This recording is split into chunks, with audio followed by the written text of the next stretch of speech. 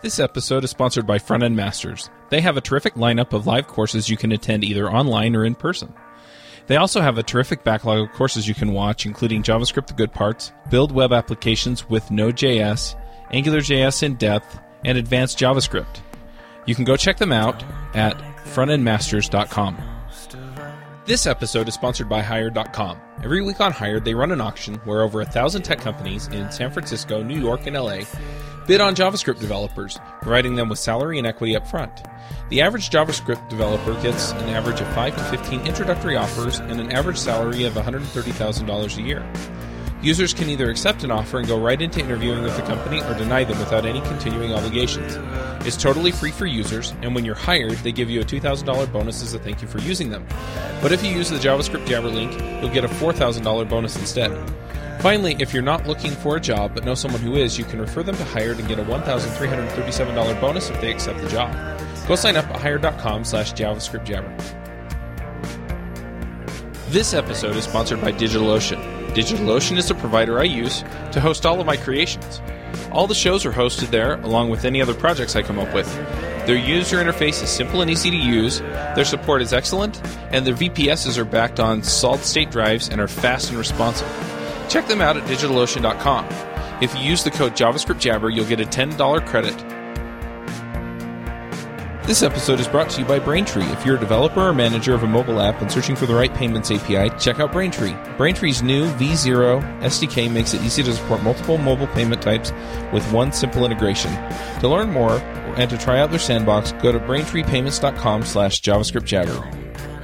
Hello, everybody, and welcome to episode 189 of the JavaScript Jabber podcast, not JavaScript Jabber podcast. I was watching Star Wars last night. I think that was a Freudian slip on my part.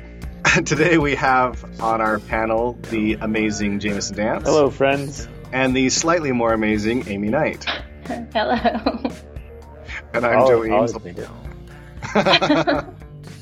I'm Joe Eames. I'll be your host for today. And we have two very awesome and special guests. We have John DeGoes. Howdy. And Phil Freeman. Hello. So today we're going to be talking about PureScript with you guys. But before we get into that, I think it would be a great idea to have each of you sort of introduce yourself, a short background, and then your involvement with PureScript and why anybody would want to listen to you talk about it. So John, if you don't mind going first. Yeah, sure. So I've been writing software for a long time, actually closing in on 3 decades now. So back since the early days of Commodore 64, and I've seen a lot of languages and written code in a lot of languages. Recently, the past probably 10 years or so, I've done the whole entrepreneur thing, and I've been starting companies and being the CTO at these companies. And one of the things that does is it sort of gives me the freedom to choose technologies.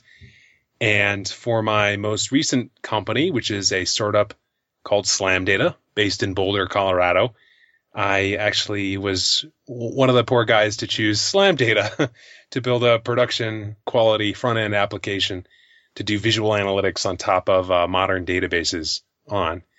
And that's where I learned about PureScript. That's how I got involved in the ecosystem. But I'm actually quite a connoisseur of sort of niche languages, having chosen them at previous positions and dabbled in them and written little toy programs in a bunch of different languages, and also sort of consider myself an amateur programming language theorist wannabe. Awesome. I love it. Before we move over to Phil, there's just a couple of things I've really got to ask. First off, Slam Data? Slam Data, yes. Awesome. Who came up with that name? Was that you? You know, it was actually a really frustrated system administrator at a previous job who, like, in a fit of frustration with infrastructure and architecture and Amazon Web Service and all the crazy stuff that was going on to support this 24/7 cloud system, said, you know what, we should have called our company Slam Data.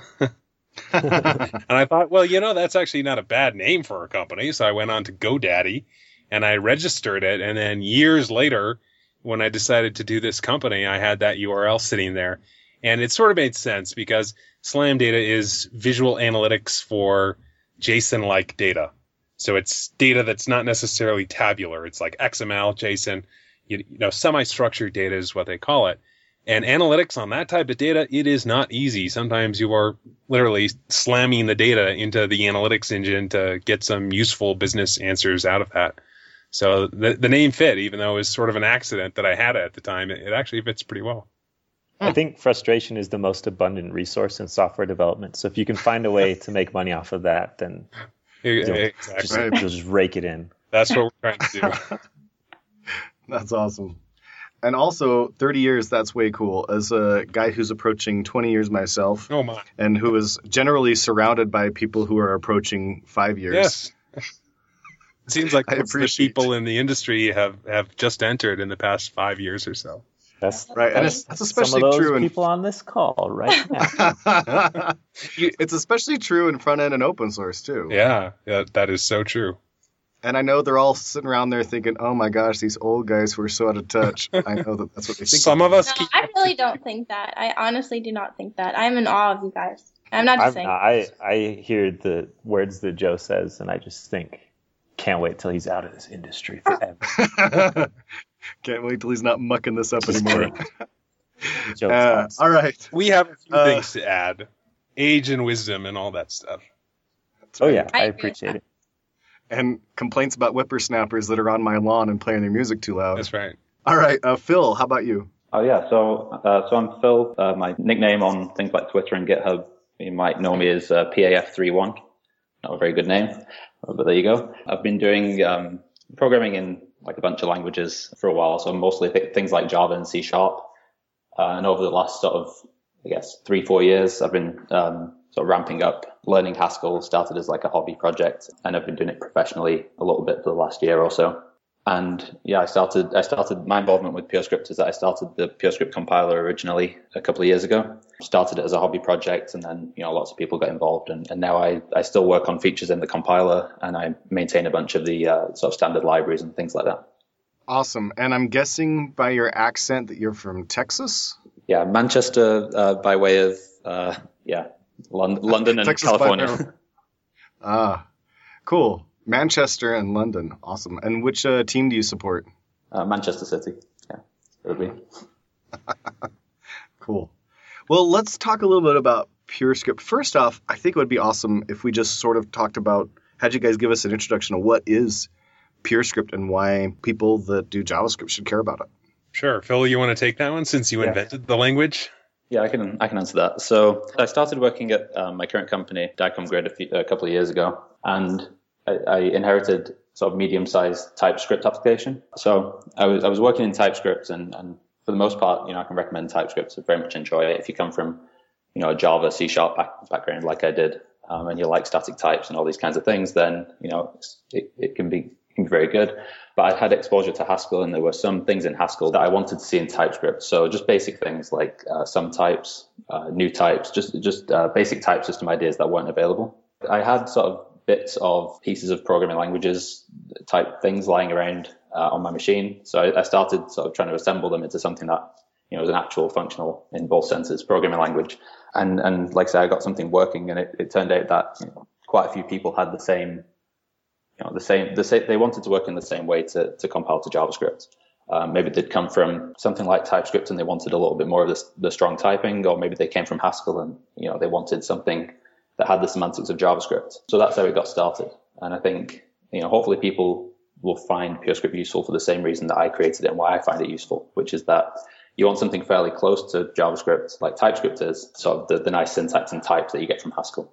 So can you talk about, you kind of mentioned it a little bit, can you talk more about the features that PureScript has as a language? Sure. So most of the interesting features are sort of stolen from Haskell, I guess. So there's things like, I can go into more details on these, but there's sort of interesting type system features, like I said, some types, or you might know them as like algebraic data types or tagged unions or something like that, depending on languages you've used. And then type classes, which look a little bit like, if you're familiar with things like Java, look a little bit like interfaces in Java. So they enable this sort of ad hoc form of abstraction. And then there's a couple of more sort of esoteric type system features, things like what we call rank-end types, just basically different ways of enabling sort of interesting types of abstraction that you might want to capture in a type system. Talk about at compile time. And then we also have one sort of unique, I guess, feature which is called extensible effects. So extensible effects are a way of sort of capturing in the type system things like the types of effects your programs can have, right? So in pure functional programming, we like to usually restrict ourselves to pure programs that don't have side effects.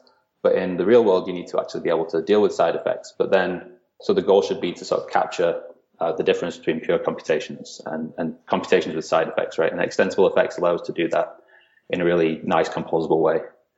So that we can say, for example, to the compiler, this piece of code, uses Ajax, and it also writes to the developer console, but those are the only things it does. Please statically check that is the case. So those are sort of like, that's a sort of very high level overview of some of the sort of interesting features. John, can you think of anything else that I've missed? Well, I think you hit on it before, but just parametric polymorphism and higher kind of types and type classes, type instances. Obviously, the record support, which maps really well to JavaScript. There are both a lot of really powerful features that help you write correct software by construction, but also really, really good first-class interop with JavaScript. Like records in PureScript are records in JavaScript, for example. And you can actually call JavaScript functions from PureScript and vice versa because there's no runtime layer between them. So I don't know if that's a feature so much as an architectural choice, but that synergy that it has with the JavaScript ecosystem is important in its own right, just beyond all the sort of type level and syntactical features that make it super easy to write powerful, correct software in the language. I would definitely call the JavaScript interop feature. I mean, one of the main sort of design goals when I first started the project was that I was coming from TypeScript, and one of the nice things about TypeScript is that you can just get a definition file and start working against a library, or you can compile to JavaScript, and the JavaScript looks a lot like the source code that you put into the compiler. So those are both properties that I wanted. So there are lots of Haskell, there's a few Haskell to JavaScript compilers, but what I wanted was more like, if you like, a better JavaScript in the same sense of TypeScript, with really seamless interop with JavaScript, not sort of not a Haskell for the JavaScript runtime, if that makes sense. That does make sense. I have a couple questions and then kind of a meta question. John, you kind of rattled off a bunch of terms when you were talking about some of the features of PureScript. And my impression is PureScript is aimed partially at JavaScript developers. And you said that too. It's just JavaScript developers that maybe want some more guarantees about their code. How do you overcome kind of the vocabulary problem that functional programming suffers from, where there are all these new words, and then the kind of type systems that some purely functional languages have add a new vocabulary problem, like higher kinded types, right? Some people hear that and then their brain just turns off. They're like, I don't know how that's going to help me write this feature for a customer. Does that question make sense? It does make sense. And I think the fact is, in a lot of sort of styles of functional programming, there's a lot of vocabulary that's foreign and strange, and it can seem intimidating. And the reason for that is just some of these concepts are basically names for patterns that occur a lot in functional programming. Like when people say functor, for example, what does functor mean? Functor is this weird sounding thing that makes people want to plug their ears and go running and screaming in the opposite direction. But it's not because it's actually a hard thing to grasp. It's just a different thing. It's a different kind of thing. It's a certain type of pattern that occurs a lot in functional code. And there's no really great name to describe what that pattern is. Like if you're familiar with the old Java book, Gang of Four, design patterns and visitor pattern and singleton pattern and all these other types of things. Well, singleton pattern can sound a little scary too. But when you see it and you see examples of it and you can see, this is just a way of sort of codifying a common pattern and laws around that pattern, then it can become a lot less intimidating. And I think that as functional programming has become a bit more mainstream, there's been a lot more emphasis on writing more beginner-friendly material that takes away some of the jargon and shows people examples of what these things are to make them less scary. And I think we need more of that. And I do want to say, though, that like these patterns, whether they're patterns like, functors and monoids and stuff like that, or whether they are features of the language like higher kinded types, they exist for a very good reason. And that is, there are a lot of people out there who want to be able to push as much work in verifying the correctness of the software to the compiler and let it do the heavy lifting. Like I can tell you, as someone who's been writing software for 30 years, everything from sort of assembly to basic Pascal, Fortran, and C, C++, on and on, basically every language you can imagine, I've written software in that language. And it is really hard to reason about complex applications with lots of state. And the reason for that is the way we program in languages like JavaScript is it's basically do X and then do Y and then do Z and then do W and so forth. It's this list of instructions that gets fed to the CPU more or less verbatim. It's a recipe for getting a given result. And when we try to understand what that program does, we basically have to go through all the steps that the CPU does. So we have to simulate in our mind, okay, we've got this variable here, and we're going to update it, we're going to change it, we're going to increment it by 2, but only if this other condition is met. And then we're going to clobber the whole thing with some new results. And this sort of reasoning about programs by simulating the state of the program in your mind, it works okay for small programs. If you've been doing it for a while, you can actually understand probably 1,000 lines of JavaScript and know exactly what it does. But as you start scaling the size of these programs and adding more members to the team, and your program goes from 1,000 lines of JavaScript to 50,000 or 100,000 or 300,000 lines of JavaScript, our ability to simulate the operation of the program by updating sort of all these registers in our brain as we're looking through the code, it falls down to 0, and we lose our ability to reason about these programs. And tests help a ton. But what a lot of people who have discovered functional programming have found, and specifically sort of statically typed functional programming, is there are features of modern type systems that let you force the compiler to do the heavy lifting. And they dramatically simplify the way that you reason about software. Like this thing, which itself sounds pretty scary, algebraic reasoning, is just a fancy name for an algebraic equation, A equals B. In functional programs, you can reason about a lot of software by saying, okay, this thing is actually defined to be equal to that. A is defined to be equal to B. So anytime I see an A in my code, I can actually replace it with B, and I can understand the program in this sort of, compositional rote method of substitution. And that holds in functional programming. And when you build software around that and take advantage of these scary sounding things like higher kind of types or row types and so on and so forth, you're actually able to push a lot of what you would have to do internally, sort of in a different way up in your brain, push it off onto the compiler and just focus about these tiny little functions that accept some value and they return some value. And if you give them the same value, they always return the same value. And you never need to think at more than the level of a single function. And you can work your way up from the low levels of your application where you have small functions. And if you think, oh, yeah, I look at that and I can see it's right, then I can sort of build upon that and look at the functions that are built using those. And I can verify that and say, oh, yeah, that looks right to me. And then so on and so forth. My reasoning becomes composable. And I'm able to, with the help of the compiler, verifying all the types and that I'm not making any typos and that I'm doing things in the correct way, I'm able to have a great degree of confidence before I even run the software that it's actually going to do what's intended. And actually, a developer who works at my company at Slam Data, the other day, he told me about PureScript Halogen, which is one of the libraries in the PureScript ecosystem for building front-end web applications. He told me if the thing compiles, it works. It's maybe not always easy to get it to compile, but if it actually does compile, it works. And that's a pretty large sort of testament to the power of static types and functional programming and even PureScript, because for those of us who've done a lot of JavaScript single web page applications, there's an awful lot of debugging that goes on. And you may be able to write 100 lines of code and have that work sort of right off the bat. But anything beyond that, all bets are off. It's a lot of time with the web inspector and printing out and alerting or logging to the console various expressions to figure out what's going wrong. And with tools like PureScript, we have a better way. It doesn't totally eliminate the need for thinking about things deeply, but it simplifies it and lets you think about things in small, more digestible chunks. and push some of that heavy duty reasoning off into the compiler where machines really excel at that type of stuff. I kind of had two questions based on Jameson's question, which I really liked.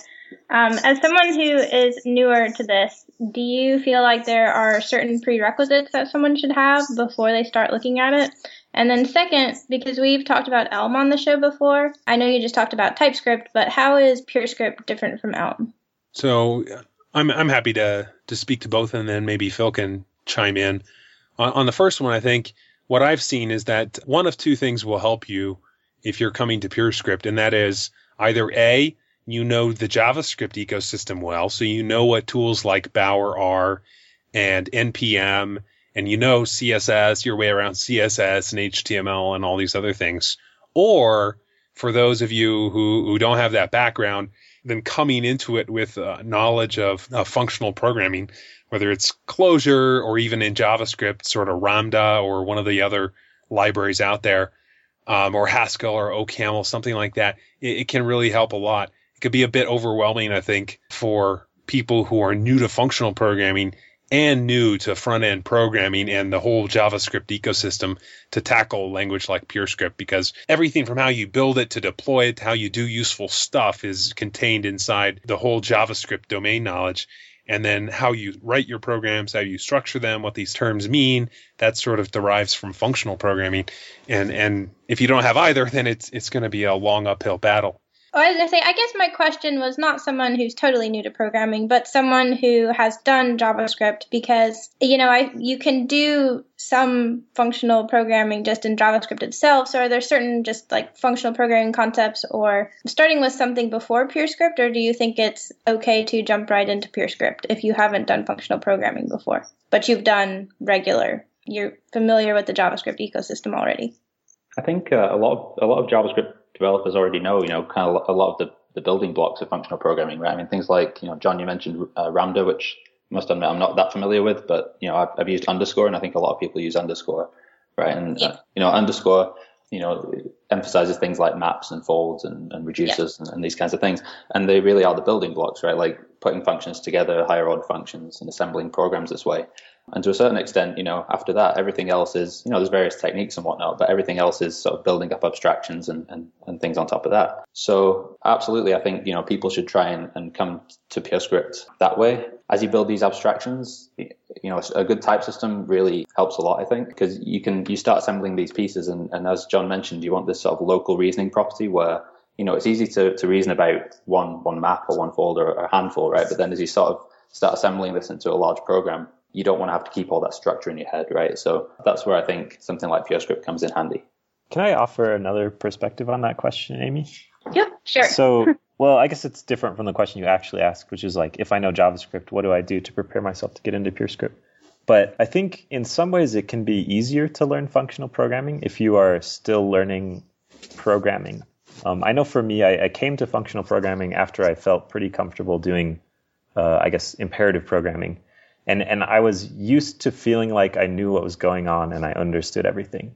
And I'd kind of forgotten the feeling of hearing a concept and not really understanding it well and not seeing what it was used for. And so it took me a little bit of effort to get used to being confused again, I guess.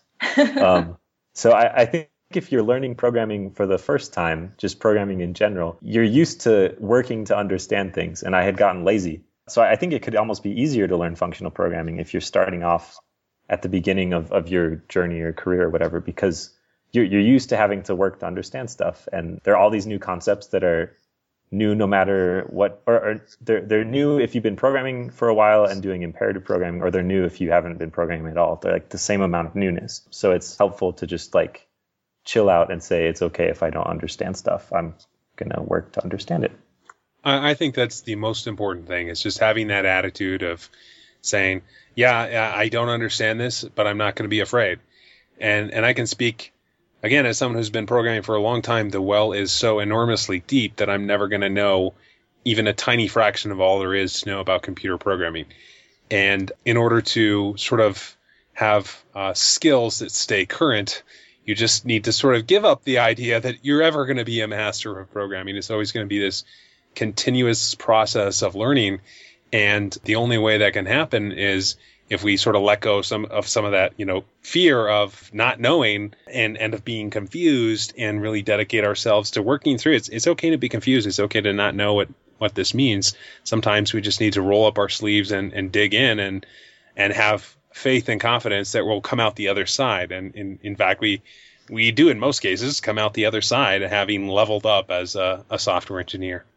Yeah, I think it's pretty interesting that recently there's been even a greater focus on functional programming and JavaScript.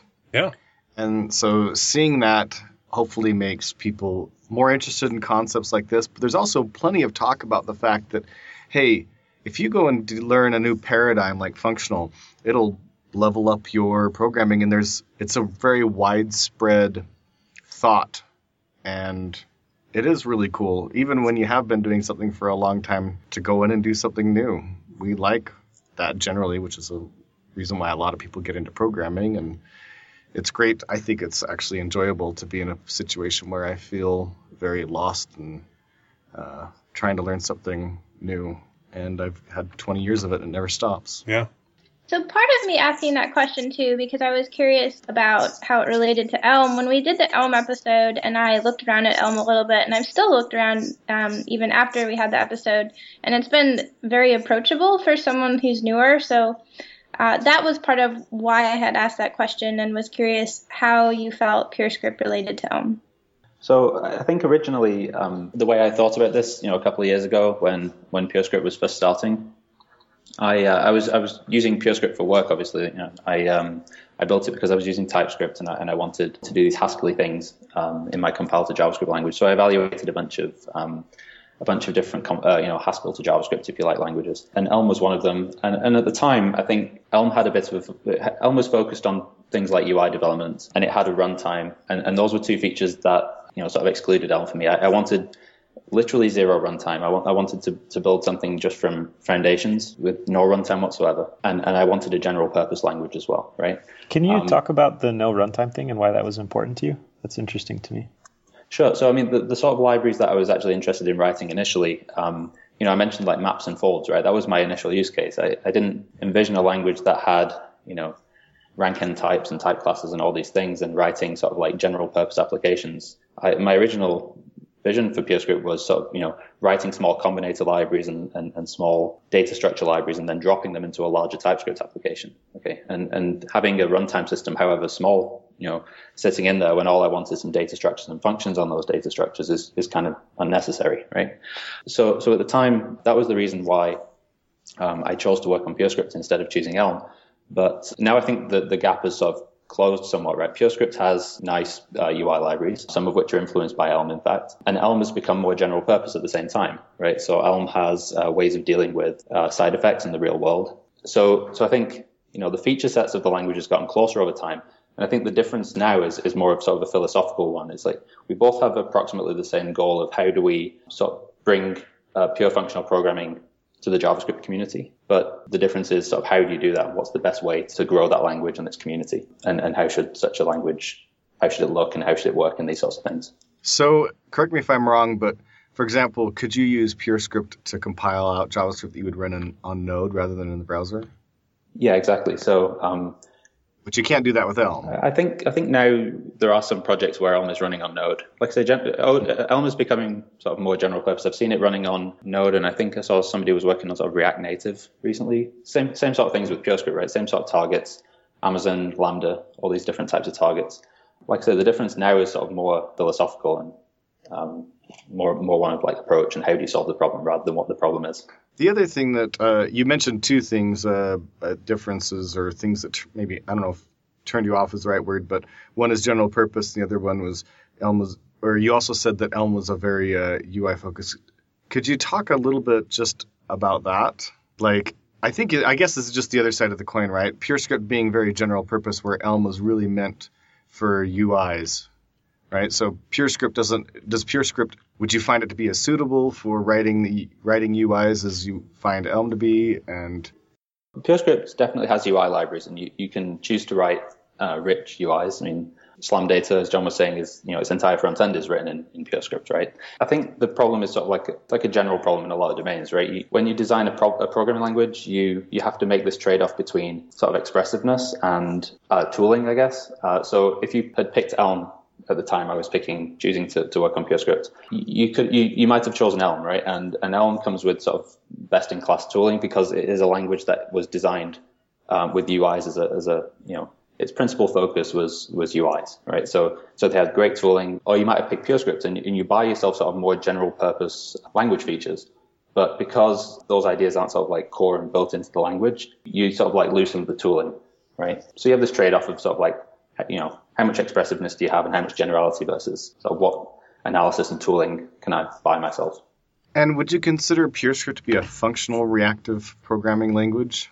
No, I mean, you can certainly write reactive applications in PureScript, but I wouldn't call it a reactive programming language. I mean, definitely a pure functional language. You also said earlier that one of the things that you wanted was I can't remember exactly how you said it, but like easy integration with JavaScript. So, for example, if I had a jQuery plugin that I really wanted to use with my PureScript app, would I need to rewrite that or wrap it, or does it plug in really easy? So for most things, you can actually you can take existing JavaScript functions and data types and sort of declare them as available to your PureScript program. So in the case of types, you just sort of say, this is a type. You don't really talk of types in JavaScript, but there's a type of jQuery selectors, right? And there's a type of jQuery event. So you declare those types, and then you can give types to your functions as well. So things like actually running a selector, something like query selector, right? You can give that a type involving those ones you just created. There is a sort of there's some boilerplate that in some cases the types don't exactly match. So there's some restrictions on the way PureScript uses JavaScript functions, for example. So in a lot of cases, you have to do some wrapping in order to get it into the right shape, but it's entirely sort of boilerplate, and you do it once, and it's a relatively small amount of code. And then you can just use that code, like jQuery plugins, for example. You can use it from your PureScript code. And there's efforts going on as well to convert things like, the various IDLs for things like the DOM and WebGL to reduce the sort of, the boilerplate code so that you don't have to write that by hand. You can actually just code generate that. Okay.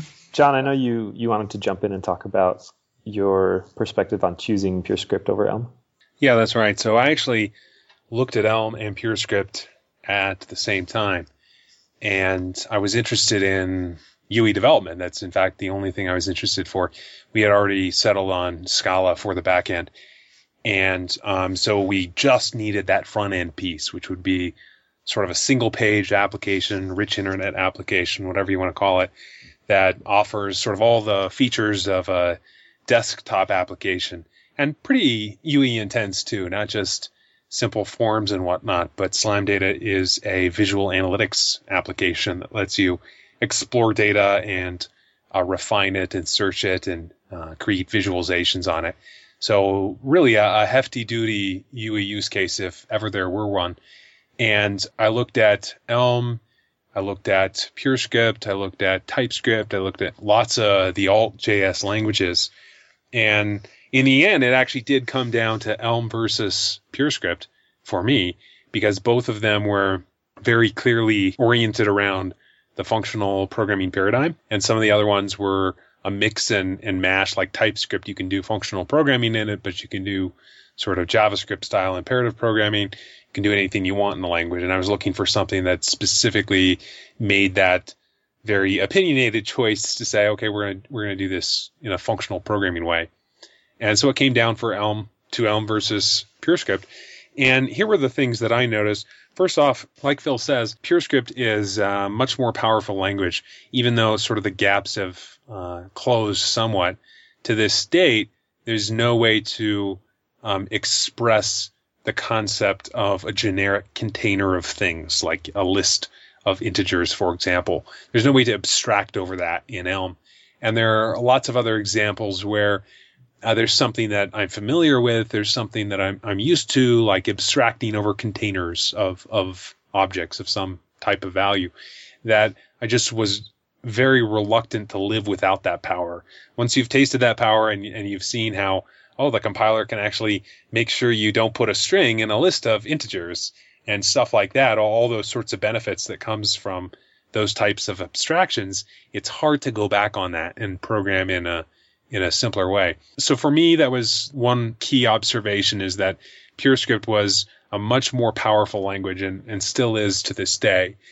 The other thing is Elm was substantially easier to use and more tailored around the use case of UE development, and that was super attractive to me.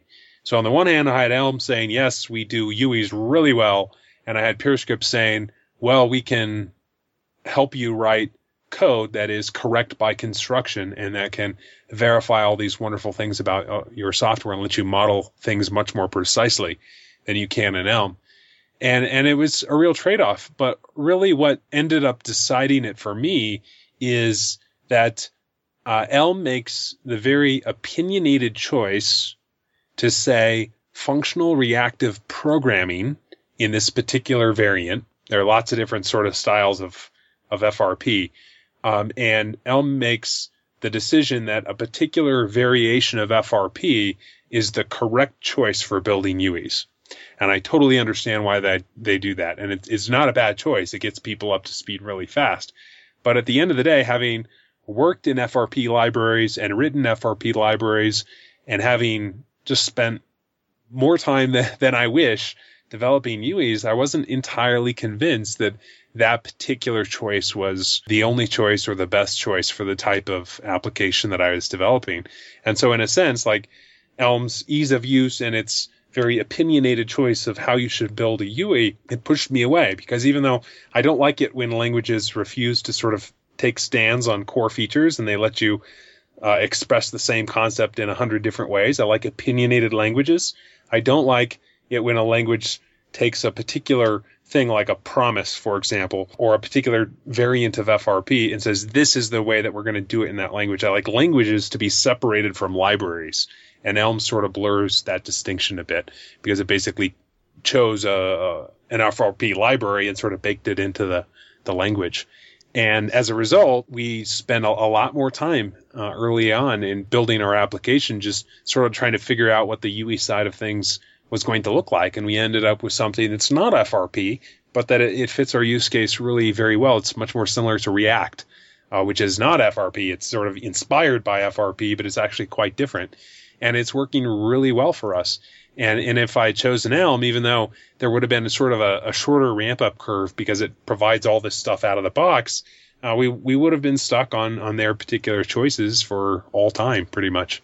So the reason I chose PureScript is because it is a general-purpose programming language that is very powerful, and it doesn't have an opinion on the best way to build a UE. And I actually like that because I've been building UEs for a long time, and I don't need any. I don't feel like I need extra help. I'm happy to choose a library that does it in the particular way I want to do it for a particular project. So, correct me if I'm wrong here, but you're kind of referring to the Elm architecture when you're talking about this particular way of building UEs? Yes, as well as signals and channels. Okay. I just want to point out that the shared delusion of calling UIs UEs has now spread to Joe. Yeah, I'm like reflecting the way you call it. Is that me? I'm channeling you. Yeah. That's what you mean do you mean user interfaces when you say UEs? You know what I mean. Well, no, I just want to make sure. I'll call them GUIs. I like that word better. Yeah, GUI's okay, but makes UE apparently. Okay. All these words. The first time I ever said iffy at work, I was the only one who knew what that meant. Oh, really? That's great. That's funny. So one other follow-up question, just for clarification. I mean, I know Elm a little bit. You were talking about containers, generic containers, right?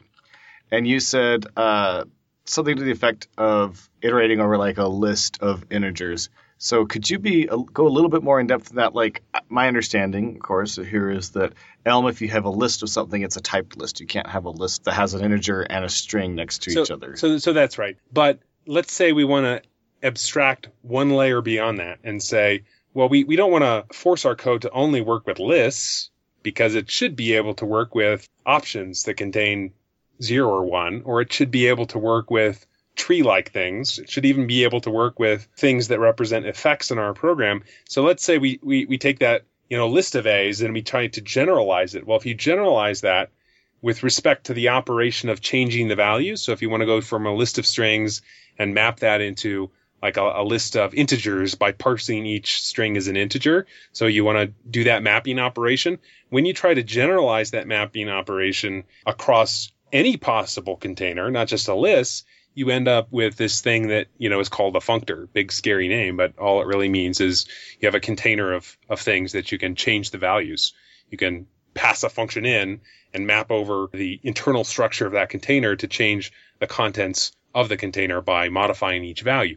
And you can't express that abstraction called a functor or basically any of the other sort of, classic FP machinery. There's no way to express that because you need a higher kind of type there, and Elm doesn't support them. Gotcha. One other thing that I thought as a sort of follow-up question here is we talked a lot about Elm and PureScript. Are there other languages or similar technologies that you would put into the same realm? Obviously, Elm and PureScript exist in a similar vein. So is there anything else that we haven't talked about that's in the same realm? I think there's sort of two classes of things that are relevant here, right? There's sort of like the Haskell to JavaScript things, because PureScript has a Haskell flavor, and then there's the typed better JavaScript, if you like, right? Where you actually have semantics of JavaScript like PureScript, but adding features. And I would put Elm and PureScript. Well, it's debatable, but I would put them in the better JavaScript category, right? Like building on top of JavaScript. And in that category, you've got things like there's a language called Roy, which is by Brian McKenna. Very similar to PureScript, actually, implemented in JavaScript, slightly different feature set, but pretty close. And then, things like TypeScript, and then untyped things like CoffeeScript also sort of go into that category, right? But then on the other side, you have the family of sort of like languages that are trying to take the entirety of Haskell or some subsets of Haskell, but with its semantics and bring that and compile it down to JavaScript to run on the JavaScript runtime. So those are things like Fay, Haste, and JSJ. Right? And they're very powerful if you want to take arbitrary Haskell code that you might have running on the server, for example, and compile it down to JavaScript and have the exact same behavior in the browser. But again, you have these trade-offs, and the trade-off here is you'll lose sort of readable code, and maybe you lose nice interop with JavaScript libraries and that kind of thing, right? So yeah, I think those are the two categories that I'd considered anyway. John, did I miss any? No, I do think that the one category is sort of a better JavaScript like TypeScript and whatnot, and then the other category is like, well, screw JavaScript. We just want a functional programming language that we can use in the browser. And that's the category that Elm and PureScript fall into, as well as Roy and Fay and Haze, GHC, JS. But I do think that sort of in that bucket of functional programming languages that happen to or were designed to compile to JavaScript, you hit all the major players. And actually, in my mind, the two realistic choices are, in fact, Elm and PureScript. There are companies building production applications in both of them. They've got great communities. They're just really great projects. I don't think you can go wrong choosing either one of those if you want to do FP in the browser. What about ClojureScript? So that, I guess that falls into another category of dynamically typed functional programming. And I forget that exists from time to time because I've been statically typed for so long. But there is that category of dynamically typed functional programming in the browser projects. And ClojureScript, I've seen some presentations on it. It looks great. Some of the projects out there like Ohm look like they're very, very powerful. But that seems to be, it seems like it doesn't really overlap a lot with a lot of these other projects. That is, the people choosing that are doing so because they're using Clojure on the back end. And they want to use the same language on the front end, so they end up with that as the default choice. It's almost more similar to the Scala JS for Scala, which people will choose as sort of the default for their front end development merely because they happen to know Scala. It doesn't really escape those sort of niches. All right. Jameson, did you have a question? I do. It's kind of more about the background and history of PureScript. So, Phil, you said you were trying to choose between using Elm or writing your own compiler for a language. And that to me is like so far out of a thing I would consider practically possible. Like I can understand choosing between tools, but it's like, can I use this thing that's already there, or should I invent my own compiler to do things? Like, what is your background that led you to consider that as a thing that seemed practical? Does that make sense? Definitely. It's not, Are you a genius? That's what I'm trying to ask. No, I'm definitely not like a PLT, a programming language theory educated person, right? Like I sort of, you tend to pick up things like, you get exposure to things like parsing technologies in Haskell and type checking type libraries. When you work in a language like Haskell, right? These are good applications for Haskell, so you tend to see a lot of them. So when you're sort of immersed in the Haskell ecosystem, you tend to learn some of these ideas. It wasn't sort of a frivolous decision. I'll just write a programming language to solve this problem I had. I spent a very long time, analyzing all the different alternatives. Like I mentioned, all these, the GHC JSs and Haste and Fay on the Haskell side, and Roy and TypeScript and all these other languages, Elm included. And I had some constraints. Like I say, the no runtime thing. I wanted a language with no runtime and something that was general purpose, and all these constraints. And none of them. I would say Roy was actually the closest at the time to the language that I wanted. And I had some sort of minor complaints about Roy's foreign function interface at the time, and I think it's changed since. But Roy was a really interesting project, and I was very close to using Roy. So I actually started out in parallel using TypeScript and developing PureScript on the side. And PureScript got to the point where I could sort of write very small, the small combinator libraries and data structure libraries that I wanted. And the FFI was sort of simple enough, and the code gen was simple enough that I could actually take the generated code and drop it in and use it alongside the TypeScript code. So I worked that way for quite a long time. So it sounds like you had kind of enough concerns with the existing technologies out there, and you felt like you had picked up enough. Like, was it a daunting task to you to create your own language, or did you feel like you could just kind of fiddle with it enough to get something working that you liked, and it kind of grew organically? So I think it's relatively simple. I'm not going to say simple, but it's relatively simple to sort of get a compiler that does something useful quite quickly, right? Especially, like I say, if you in the Haskell ecosystem and you've seen things like Parsec for parsing and examples of things like type checkers are fairly easy to come by, right? So you learn these techniques, and I had bits and pieces of things like this sitting around, and things like code generation are relatively simple as well, right? And those are like the main three components of the initial version of PureScript, right? So I put something together, and I posted the thing that I'd made on Reddit Haskell, and as I said, people started saying things like, I got some critiques, and people wondered why I did things a certain way, but a lot of people had said things like, I was looking for a programming language like this, or a way to compile to JavaScript like this. And then from then, it mostly, the community sort of grew quickly, and lots of people started contributing to the compiler. And then, the goals sort of shifted somewhat, but, the initial goal of having this, clean code gen and good interop with JavaScript has always sort of been there. Yeah, and we've just sort of added more interesting features as time's gone on. But yeah, I think sort of bootstrapping something, I had the benefit of working in TypeScript and having this nice FFI to drop my sort of build artifacts into my TypeScript project and bootstrap the project that way. And I think that worked quite nicely. So what do you think the effect of WebAssembly is going to have on languages like PureScript? Well, personally, I'm not sure that it's going to have a huge effect. This is just my opinion, which may be totally wrong. But WebAssembly, it requires you to implement your own custom garbage collector, among other things. So you basically have to solve a whole host of problems that right now language designers like the people behind Elm and PureScript and so on and so forth don't have to solve. So I think it's actually going to be more work to support those types of low-level, assembly-level technologies. Potentially, maybe, performance could improve if your compiler technology was really, really good.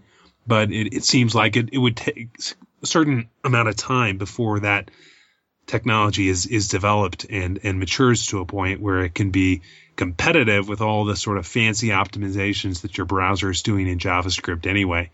And especially for a language like PureScript, which in general, with one or two exceptions like query functions and whatnot, the semantics map rather naturally and performantly to JavaScript. I don't see a huge benefit there, certainly not in the short term.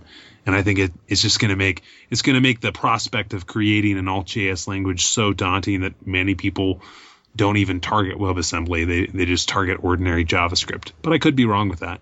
Bill? Can we get a definition of WebAssembly first? I don't think we've actually had a show about it. Well, it's basically a lower level sort of assembly language that you can build programs on top of. It's kind of like a target specifically for compile to JS languages, basically, right? Yeah.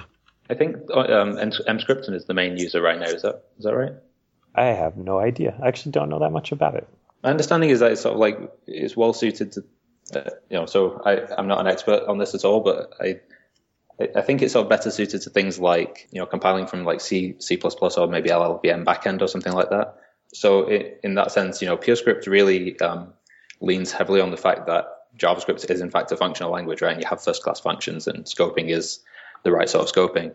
So I think I don't really know enough details to say with certainty, but I think it would be very, very hard, very difficult to target WebAssembly by comparison.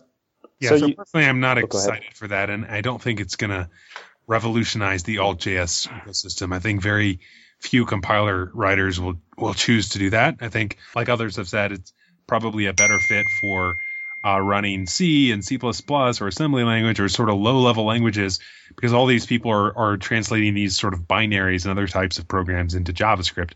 And if they're old enough, like 15 years old, it actually runs quite performantly, surprisingly. I think it'll be a better fit for those sorts of applications than very high-level functional programming languages. So there's a thing we kind of mentioned tangentially, but we haven't talked about directly, which is my impression is the PureScript, the compiled JavaScript that PureScript generates is pretty readable. Is that an explicit design goal, or did it just kind of happen?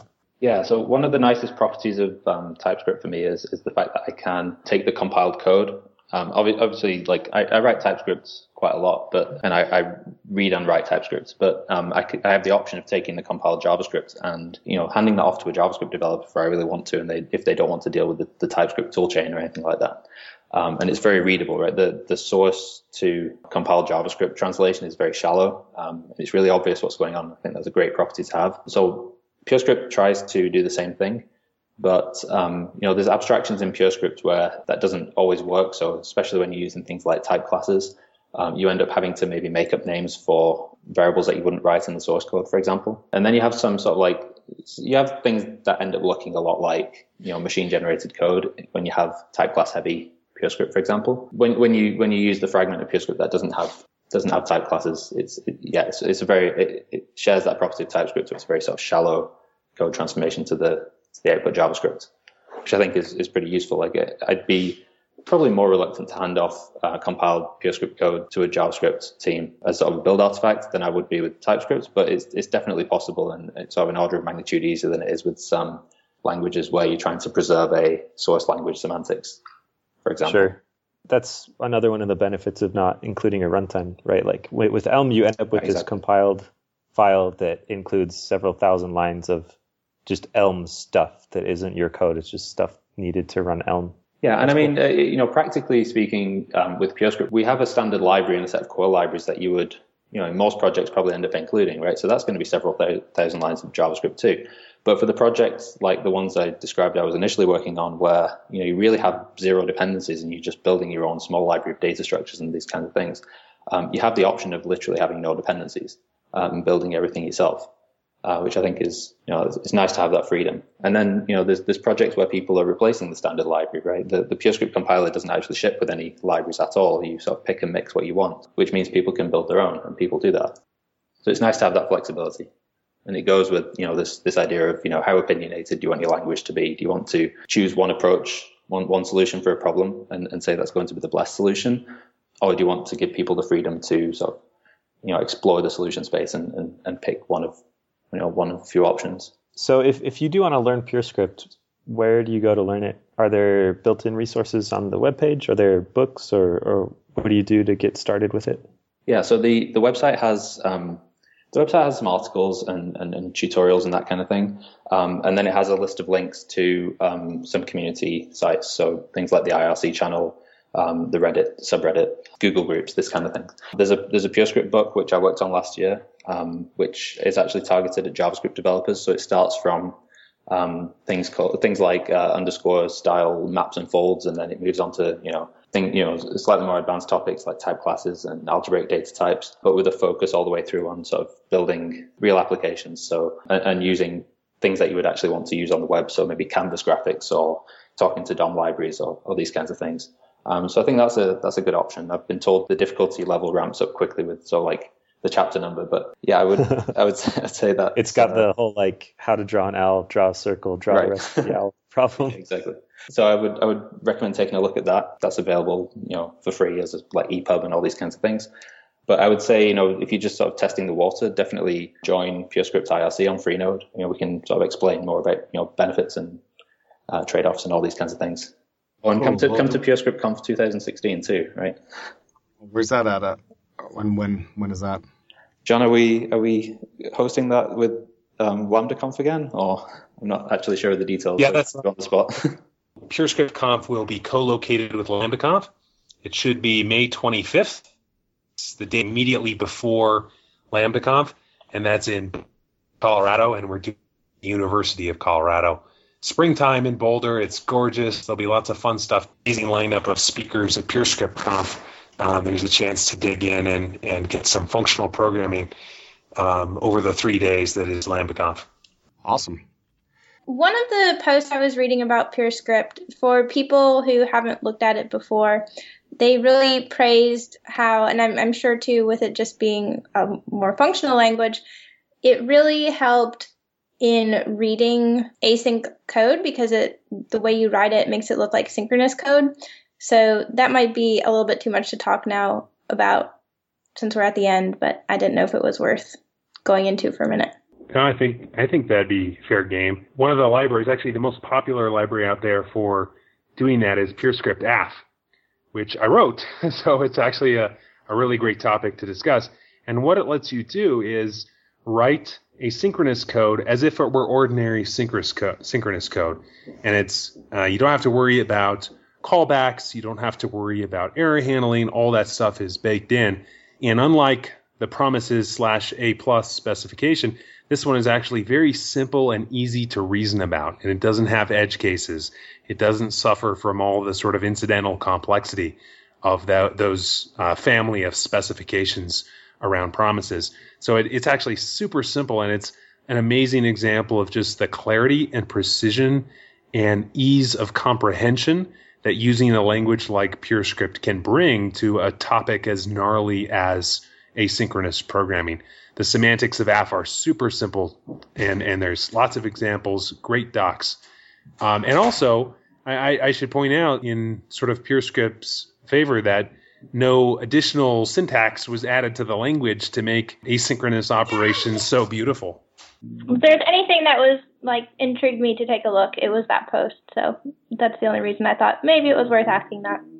Yeah, I think that's kind of like a common complaint in the JavaScript ecosystem, at least until, and I haven't written a lot of ES6, but until sort of things like ES6 promises came along, right? That handling callback hell is sort of a common complaint. But yeah, you get a solution. I'm not going to say for free because there's definitely some interesting problems around things like error handling. But once you choose to work with some of these abstractions like functor and a couple of related abstractions that functor we were discussing earlier, and a couple of things like that, the way to structure these sorts of solutions is almost like suggested for you, and you sort of naturally led to the right solution.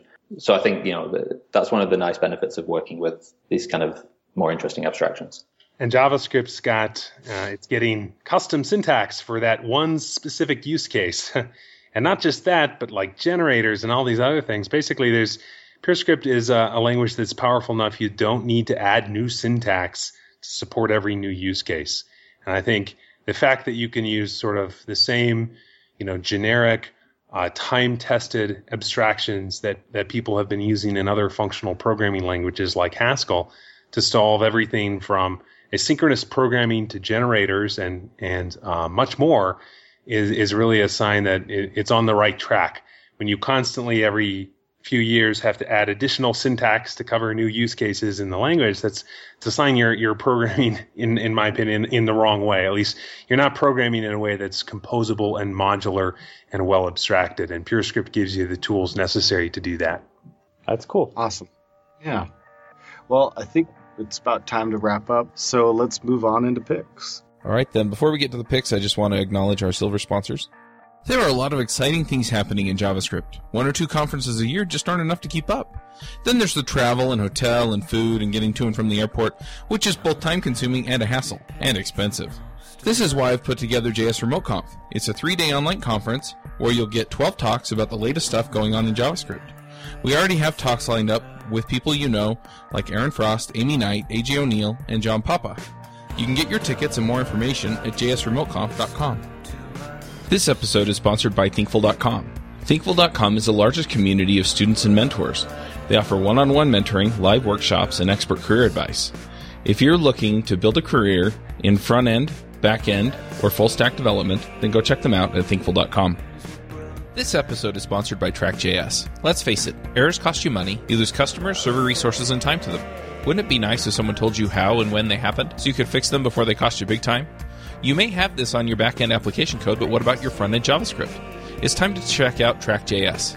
It tracks errors and usage and helps you find bugs before your customers even report them. Go check them out at trackjs.com/jsjabber. Once again, this episode was sponsored by Braintree. So go check them out at braintreepayments.com/JavaScriptJabber. If you need any kind of credit card processing or payment processing in general, they're a great way to go, and we appreciate them sponsoring the show. Amy, do you want to go first? Sure, I have one this week. People may have already seen this, but it's new to me, and I wish I would have come across it much sooner. But it's a talk by Philip Roberts at JSConf EU last year, and it's called What the Heck is the Event Loop Anyways? So if you are newer and you're not really familiar with how the event loop works in JavaScript, this is a great video to watch to get a firm understanding on that. And he also built, after the conference, a tool so that you can kind of experiment with it. So if you're a visual learner, even if you're not, you probably should take a look. I just really thought the talk was great, and the tool that he built was awesome for learning. So it's so good. That's my only pick this week. Awesome. Jameson, how about you? Boy, do I have picks for you. I guess I have 3 or 4 picks. I don't know. One pick is The Man in the High Castle. It's a show on Amazon Prime, and it's from a Philip K. Dick novel. It's kind of an alternate history about if World War II had gone differently, but it's gorgeous. It's kind of a little slow to start off. It's still well done, but it's just, they do a really good job of creating amazing looking scenery of what an alternate 1960s United States could look like. And it's entertaining too. So if you like TV, you might check that out. My next pick is a talk from RubyConf. I've been watching a few of the talks from that conference, and they're all really awesome, all the ones I've seen so far, but this one was my favorite. It's called How to Crash an Airplane by a guy named Nicholas Means. And he just tells this story of an airplane crash for about 35 minutes. And then the last 5 minutes are, and this is how this relates to teams. But he's a really good storyteller, and it's like an enthralling story. I was on the edge of my seat wanting to find out what happened. And then the analogies he makes to kind of being a better software team are cool too. So that was great. My next picks are community things. So I have some friends that run I guess it's a Haskell-ish meetup. It's kind of like so far it's been more than just Haskell. And they actually had a PureScript meet. One of the meetups was like an intro to PureScript.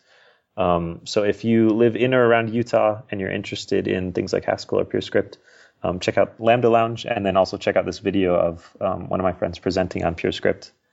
And then my last pick is Joe and I and someone else we're starting up an Elm meetup. That will be December 10th in Utah. So again, if you live in and around Utah, check it out and join us. Utah is a cool place for software stuff, and there's a lot of exciting things going on with functional programming here. Those are my picks. Awesome. All right, well, I will go next. So I recently discovered, because somebody posted it on the internet, and I'm really upset at them because it's been trying to consume all of my free time, Screeps.com, which is an acronym for Scriptable Creeps. So if you're familiar with desktop tower defense games, they call them the bad guys creeps. And it's basically a massive multiplayer online game where you have to program everything in JavaScript. So if you want to be involved at all and play it all, you have to completely program in JavaScript. If you want to spawn a new guy, it's kind of like a real-time strategy game is probably what I would compare it to. But it's really cool and extremely deep and complex. It's not one of these simple little short games. It's actually really big and in depth. And they have a huge, fairly well documented API, and it's been really cool to screw around with. So I'm having a lot of fun with that. So check it out, screeps.com. And the other thing I want to pick is the book and corresponding film called Most Likely to Succeed. I've been reading the book. The film is not, at least at this point, online where you can stream it. It was a film that was shown at a bunch of indie film festivals. Yeah. And it's won a ton of awards. And it's by these two guys that done a bunch of research looking at the American education system and other Western education systems, and just talking about the problems and how our education system is 150 years old and is completely the wrong thing. And instead of revamping it, we've simply been trying to make small fixes to it and doubling down on doing the wrong thing. And I wish that I had read more of it when we had our episode about college degrees, because it's really changed a lot of my opinions about things. And I just find it absolutely fascinating. And for somebody who's pulled a daughter out of high school and has a son who's really struggling in public school, it's been very interesting for me to read this. So I highly recommend this, Most Likely to Succeed. And last, I'll throw in a little TV show since you mentioned The Man in the High Castle. I was getting online to watch Man in the High Castle, and for some reason, I was looking at the recommendations, and this TV show called Dark Matter spawned up. And usually, if it's a recommendation that I've never heard of, the rating is super low, but the rating was actually really high. Like, it had like over 4.5 stars on Netflix. So I checked it out, and I've watched a few episodes, and it's actually really quite good. The premise is really interesting. It's a sci-fi show about these people who wake up on a ship, and none of them have any memory of who they are and where they came from, and they're trying to figure out, and they're being attacked, and it's really interesting. I've really enjoyed it. So sort of a mix maybe between Firefly and Star Trek. I hardly enjoyed it. So Dark Matter. And those are my picks. John, how about you? Yeah, so I'd say my picks are going to be, first off, LambdaConf, mostly because of the free PureScript conf that goes along with that. And the website doesn't have a 2016 version. It only has a 2015, so I just went ahead and used the Twitter account for LambdaConf. But if you want to go to the old website anyway, you can check out that link there. And again, that's happening in May in Boulder. A really great opportunity to meet some other PureScripters and probably hack on some PureScript projects. My second link is going to be this JavaScript library that probably a lot of your listeners have heard about and or used, called Ramda. That its tagline is practical functional JavaScript, and it tries to take some of the FP goodness and translate it into JavaScript. And I do recommend for people who are curious with what functional programming is about and just sort of the different ways in which it can simplify your program composition and simplify reasoning about your programs, I do recommend just playing with that. It can help inform you if it's worthwhile investing even more time in picking up a language like Elm or PureScript. And then finally, not because it's at all related to JavaScript, my final link is actually going to be... I feel like I should be doing a drum roll. It should be a link to a recipe on how to create a proper steak and ale pie. I actually made a paleo version of this, almost paleo. There's no such thing as paleo ale, unfortunately. But I made this last week, and it was so absolutely delicious that I've committed to making it again, probably within the week. Only I'm going to double or quadruple the batch because it was a big hit at home. Ever since I went to the Lake District in England earlier this year and had the opportunity to try authentic steak and ale pie, I've been looking for something that's comparable, and this recipe definitely fits the bill. Super easy. You can make it in 30 minutes of prep and 2 hours in the oven, and so delicious. You're going to want to make it again and again and again. Awesome. Well, and then we got Phil. Yeah, I have 3 picks. So the first one is a Haskell library that I've been using recently called Tidal, which is a sort of software synth, I think you describe it as, but it basically drives a synthesizer via this DSL domain-specific language that it defines. So it's sort of really fun to try it out. And if you're new to Haskell, we tried it out with the local Haskell user group, and it's a really good way to apply these ideas of functions and composition and all these kinds of functional programming ideas in a more interesting, different to a different application. So yeah, I think check out Tidal. I think it's really neat. My second pick is a UI library from PureScript, actually, that was just started earlier this week, I think, and it sort of really captured my attention. So I think it's a really nice, simple PureScript UI library with a very specific purpose. So I think it's a really nice example of some PureScript code, and the specific purpose is to take a sort of spreadsheet model of programming, where you have cells and formulas in those cells, and the formulas relate the different cells to each other, and then to turn that automatically into a UI application in the browser. So, spreadsheet, I think, is sort of an unappreciated declarative programming language, right?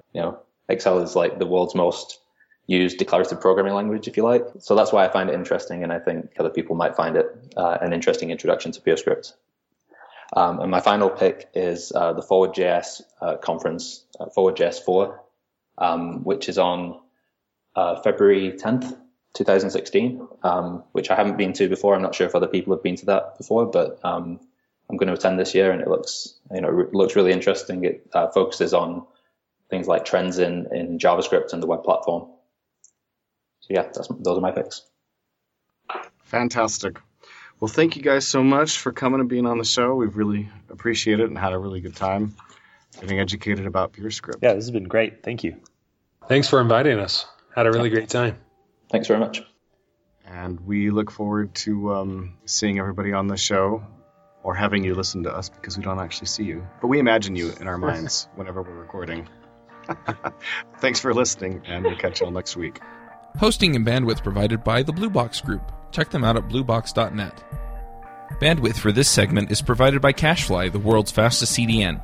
Deliver your content fast with CacheFly. Visit CACHEFLY.com to learn more. Do you wish you could be part of the discussion on JavaScript Jabber? Do you have a burning question for one of our guests? Now you can join the action at our membership forum. You can sign up at javascriptjabber.com/jabber, and there you can join discussions with the regular panelists and our guests.